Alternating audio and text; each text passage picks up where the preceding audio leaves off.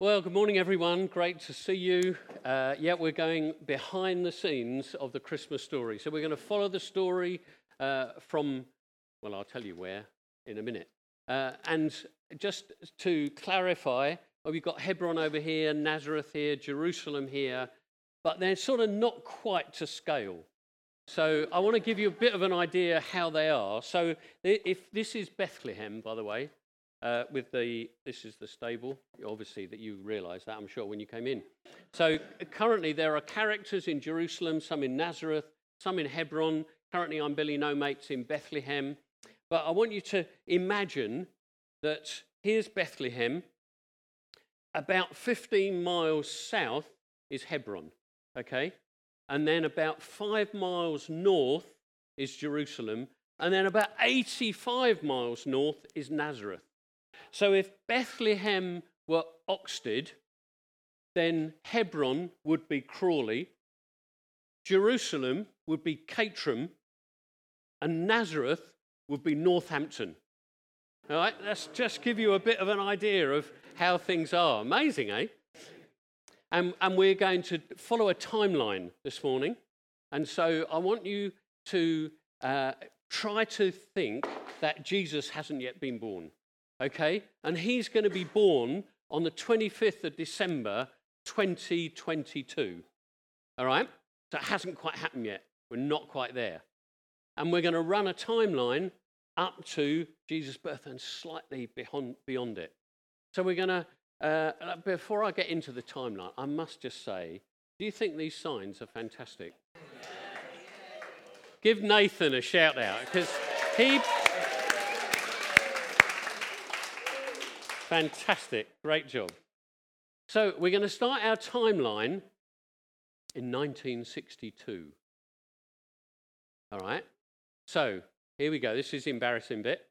Who was alive in 1962? I was there.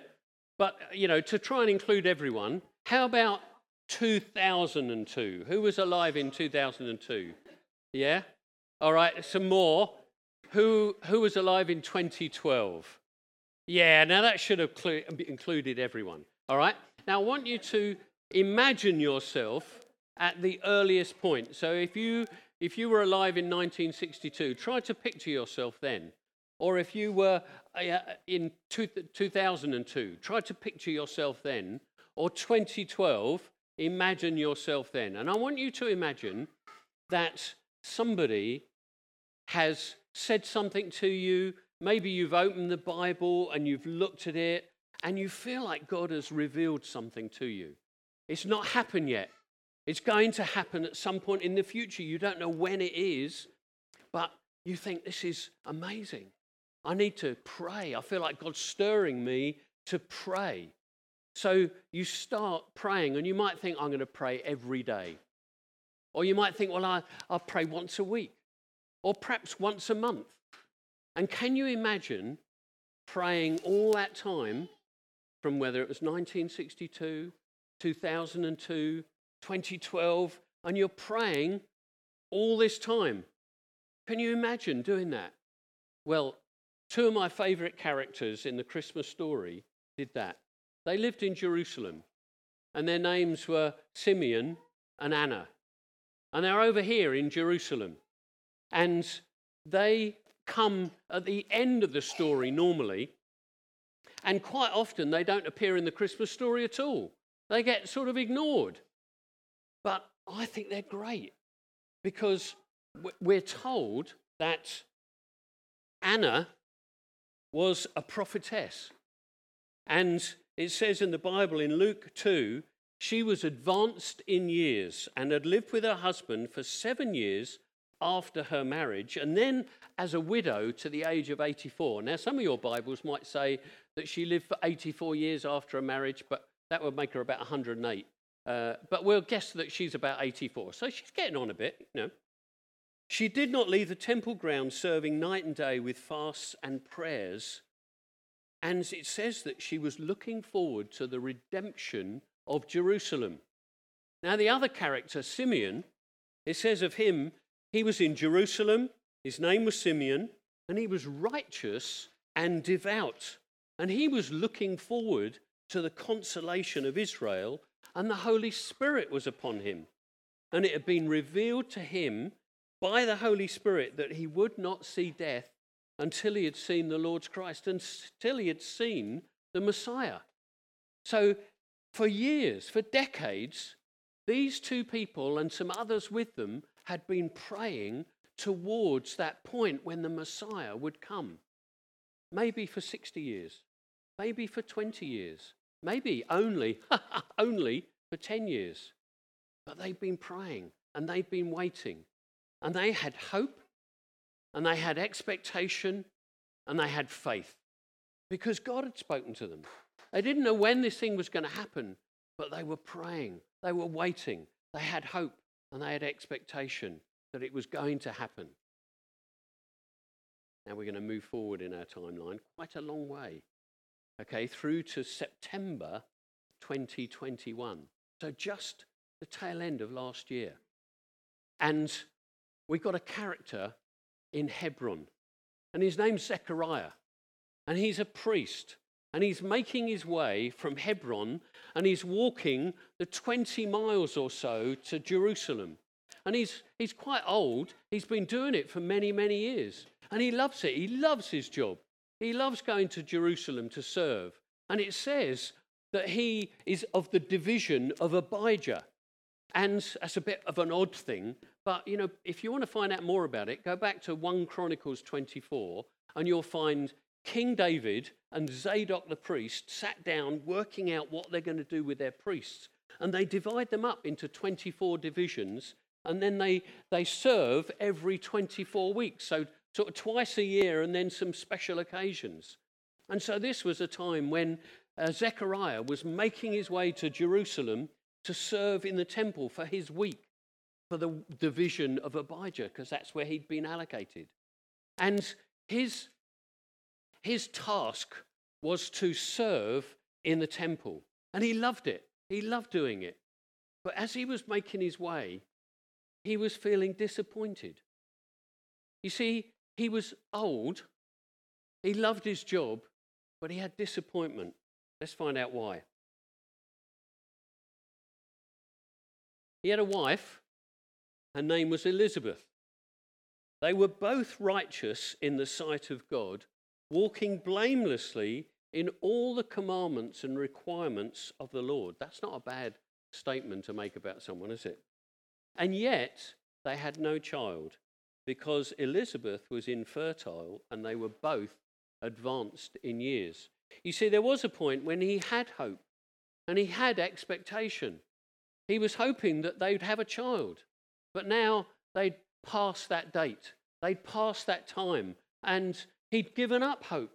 He'd given up expectation, despite the fact that he was a priest who taught the people about Abraham and Sarah and how they had had a child in their old age. But somehow he'd allowed disappointment to filter into his life. And so we find him in the temple, serving, and he's in the holy place, and he's lighting the incense, and he can hear the people praying, and he loves to hear the people praying. And then suddenly, bam, there's an angel right next to him. Sorry, did I frighten you there? Woke you up. And he thought, crumbs, I've got an angel. And the angel says to him, this comes up quite often in the Christmas story, don't be afraid. Every time an angel appears, not entirely surprising. And it's Gabriel. And he says to Zechariah, don't be afraid, for your prayer has been heard. And your wife Elizabeth will bear you a son, and you will name him John. Now, for him, that would be amazing, wouldn't it? I mean, just that would be stunning. But then the angel continues, and he says, you will have joy and gladness, and many will rejoice over his birth. He will be great in the sight of the Lord. He will drink no wine or liquor. He will be filled with the Holy Spirit while still in his mother's womb. He will turn back many of the sons of Israel to the Lord their God. He will be a forerunner in the spirit and power of Elijah to turn the hearts of the fathers back to the children the disobedient to an attitude of righteousness, and to make ready a people prepared for the Lord. Wow. So this isn't just a son, which is miraculous in itself, but this son is going to grow up to do something spectacular. He's going to prepare the way for the Messiah. But even though Zechariah should have been hugely excited, his disappointment had gnawed away at him. And he says, well, how on earth can that happen? Do you not know how old I am and how old my wife is? Now, it's interesting what Gabriel replies. He doesn't berate him. He doesn't tell him off. He doesn't say, remember Abraham and Sarah. He says, I am Gabriel, who stands in the presence of God. And I don't think he was miffed. I don't think he's saying, do you not know who I am? I'm not sure angels do that sort of thing. I think he was saying, I stand in the presence of God. And where are you, Zechariah? You are standing in the presence of God. And when you stand in the presence of God, the impossible becomes possible. And he reminds him, look where you are. You're standing in the holy place in the temple in the presence of God. You've been teaching the people all these things all this time, and you've forgotten it for yourself. And so he says, you're going to be struck dumb. And from that moment, Zechariah can't speak. And he comes out and the people are wondering what on earth's going on. Why is he taking so long? And he comes out and he has to gesticulate and they sort of get it quite quickly, it seems. He's seen a vision. Oh, he's seen an angel. Amazing. And then, for Zechariah, he has to make his way home from Jerusalem, the 20 miles to Hebron, back to his house. And now, he would probably tie up with some people who he would probably go to the market and say, anyone going to Hebron direction, I'd like to travel with you because there's robbers and bandits on the road. But he can't speak. And he's trying to find out where people are going. And it's like, what is the matter with this man? And eventually he hears somebody going towards Hebron and and they're going, they're sort of wondering, thinking, yeah, I suppose you should. Yeah, maybe. We'll keep an eye on him. And then on the way, they stop for something to eat. And they say, do you want chicken or lamb? What? You don't want anything? No, I'm real. And this poor guy is trying to communicate because he can't speak. And then when he gets home, he arrives eventually at Hebron. And he taps Elizabeth on the shoulder and she nearly jumps a mile. Why didn't you say something? And then he has to explain to her what on earth has gone on. And he tries to explain how it was. And she says, what's the matter with you? And not only has he got to explain that he's lost his voice, but the reason he's lost his voice and the fact that there was an angel and what the angel said. You imagine trying to explain that without your voice. And eventually he gives up and he takes Elizabeth by the hand and he leads her to the bedroom and she says, oh, Zechariah. And we'll leave them there. There are two people who are looking forward to getting betrothed. Their names are Joseph and Mary. And you see, it's about, that sort of September, October time last year. And they're looking forward to their betrothal. Now that their betrothal is a bit like a marriage, but not quite. It's not like our engagement. It's much bigger deal. And, they're really looking forward to it. And the difference between betrothal and marriage is that when they're betrothed, they're together, they're in a contract, they're in a relationship, but they don't live together and they don't sleep together. And then some months, maybe a year later, they'll get married. And they're looking forward to this, and they're writing their invitations, and they're sending them out and saying, could you come to our betrothal? It'd be lovely to see you. And then they gradually start to get them coming back. And Mary goes, oh no, Elizabeth can't come. Oh, she's getting on a bit. I wonder, oh, she's having a baby. Oh, it's amazing. Oh, that's a great reason not to come. And I think probably Zechariah's got a cold or something. He's lost his voice. And so they gather their friends together, their family together, and at about sort of January, February time, 2022, so just at the start of this year, they have their betrothal, they have their sort of engagement party and their celebration, and it's wonderful. And then, after a while, at about March time, Mary sat down and she's making notes of all the things that she's got to do over the next few months towards their wedding, and where they're going to live and how they're going to fill the house and what they're going to do and all these things that she's got to make lists for. And she sat there making lists, and suddenly there's an angel. Wow. And the angel says, don't be afraid. And he speaks to her and he says, behold, you will conceive in your womb and give birth to a son, and you shall name him Jesus. He will be great and will be called the Son of the Most High, and the Lord God will give him the throne of his father David, and he will reign over the house of Jacob forever, and his kingdom will have no end. But Mary said to the angel, how will this be, since I am a virgin? The angel answered and said to her, the Holy Spirit will come upon you, and the power of the Most High will overshadow you. For that reason also the Holy Child will be called the Son of God. Wow. And Mary's so overwhelmed in that moment, but she says, yeah, whatever you say, according to your word, let it be. And then, we don't know when, but at some point, the Holy Spirit comes upon her and she finds herself pregnant. And then she has to go and talk to Joseph. And she says, Joseph, I've got something to tell you. And he says, well, what is it? I don't know quite how to put it. Oh, just tell me, Mary. It's not a problem. Tell me. I'm pregnant. What? How? What? Who? And she says, no, there's no who. I haven't been with a man. I met an angel, and the Holy Spirit come upon me, and I'm going to carry the Son of God.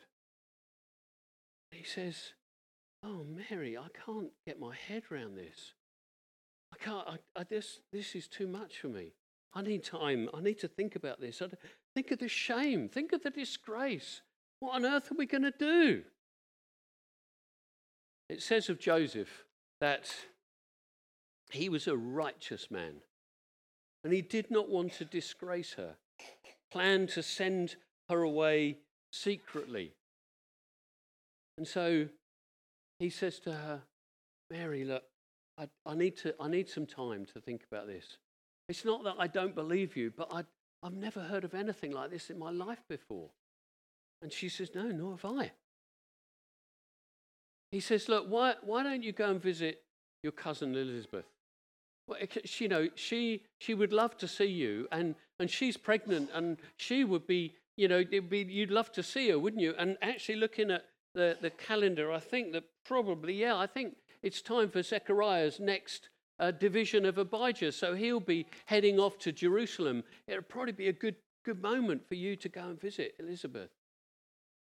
And so she says, yeah, okay. So she leaves Nazareth and she walks 85 miles or so past Jerusalem. She comes another 5 miles past Bethlehem, another 15 miles, and eventually she gets to Hebron. And she comes, and she's probably sent on ahead to say to Elizabeth, I'm coming to visit you.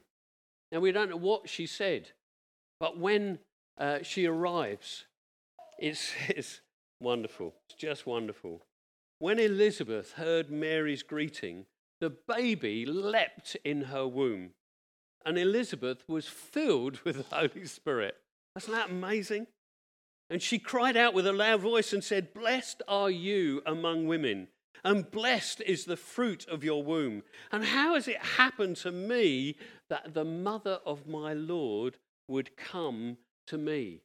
Somehow she had put two and two together. She realized that the baby she was carrying was going to make way, make ready the way for the Lord, the Messiah. And here was the Messiah in front of her, inside Mary. And it's like, wow, this is amazing. And Mary catches it and she just spontaneously explodes in worship and praise. What we know as the Magnificat. And that's what we're going to do now. We're going to take some time to worship and praise our wonderful living God. Over to Naomi and to Ashley. So we left Mary and Elizabeth here in Hebron, and Joseph is up here in Nazareth, and he's just wondering what to do. He's really struggling. He can't work it out, and he's getting to the point where he thinks, I think probably I'll leave Mary down in Hebron, because then she's not going to have the shame and disgrace of having to give birth here in Nazareth where she's been brought up. And I think I'll just have to divorce her. I can't think of anything else to do. And then one night, he's asleep and he has a dream. And bam, guess what? There's another angel. But the angel doesn't have to say, "Don't be afraid," because he's asleep. An angel of the Lord appeared to him in a dream, saying, "Joseph, son of David, do not be afraid to take Mary as your wife. For the child who has been conceived in her is of the Holy Spirit. She will give birth to a son, and you shall name him Jesus, for he will save his people from their sins." Amazing. So Joseph, he's, wow, yes, I've got the answer. I know what to do. Now let's just head back to Hebron briefly, because it's now about June 2022, so only just a few months ago. And Elizabeth is just about to give birth. And I am absolutely convinced that Mary would want to be there with her. And what happens? She leaves. And she goes back up to Nazareth. Why would she do that? Well, I think she got word from Joseph. I think he sent a message to her saying, Mary, come home. An angel has appeared to me and it's okay. Let's get married as soon as possible. Come and join me in Nazareth. And so Mary, she leaves Elizabeth and she walks up past Bethlehem, past Jerusalem, 85 miles up to Nazareth. And she arrives back in Nazareth, and Joseph and Mary rejoice together because God has spoken. And so they get married at some point over the few months. And then what happens? Another calamity. Somebody announces a census. And so Joseph says, we've got to go to Bethlehem. And Mary says, I know where that is. I've been past it a few times recently. And so they have to plan a journey to head down to Bethlehem. And so it's probably about now, about the sort of end of November, beginning of December, and Mary and Joseph are making their way from Nazareth, the 85 miles past Jerusalem, another 5 miles toward Bethlehem. And it's a slow journey because every 5 minutes Mary's got to stop and find somewhere to go to the loo. And so it's taking a long time. And eventually they arrive in Bethlehem. Yes, they've come. Here I am, not Billy No Mates anymore. They're here in Bethlehem. And we know the story. And Jesus is born. And on that day, two things happen. Way over in the east, some wise men see a star rising, and somehow they identify that the King of the Jews has been born.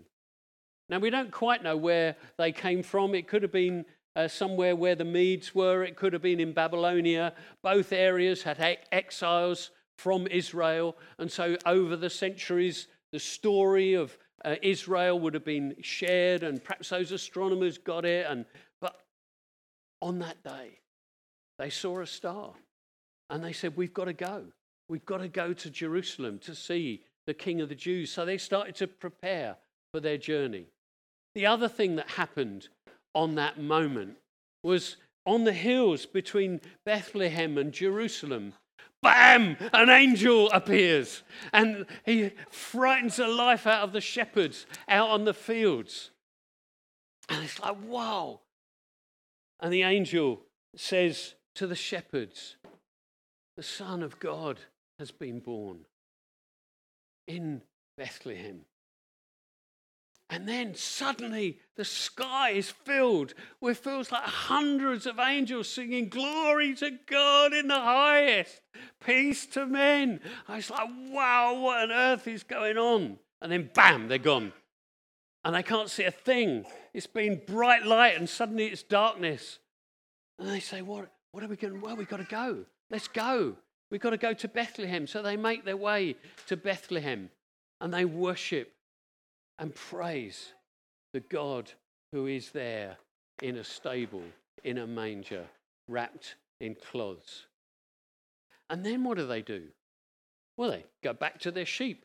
But they don't just go back to their sheep. They go back glorifying and praising God for all that they had heard and seen, just as had been told them. They shared testimony of what God had done in their lives. Do you want to do some more? Yeah. Well, let's do some testimonies. We're going to do the same thing. Share testimony of what God has done in our lives, and we will glorify and praise God together. Let's do it. Quinn, it's over to you. Okay, so we are in Bethlehem with Joseph and Mary. Jesus has been born, and it's obviously the 25th of December, 2022. And now we're going to step into the future. Because 8 days, so about the 2nd of January, Jesus is circumcised. And then there's a period of purification, which sort of ends about the sort of second week of February, about that time. And so this is what happens.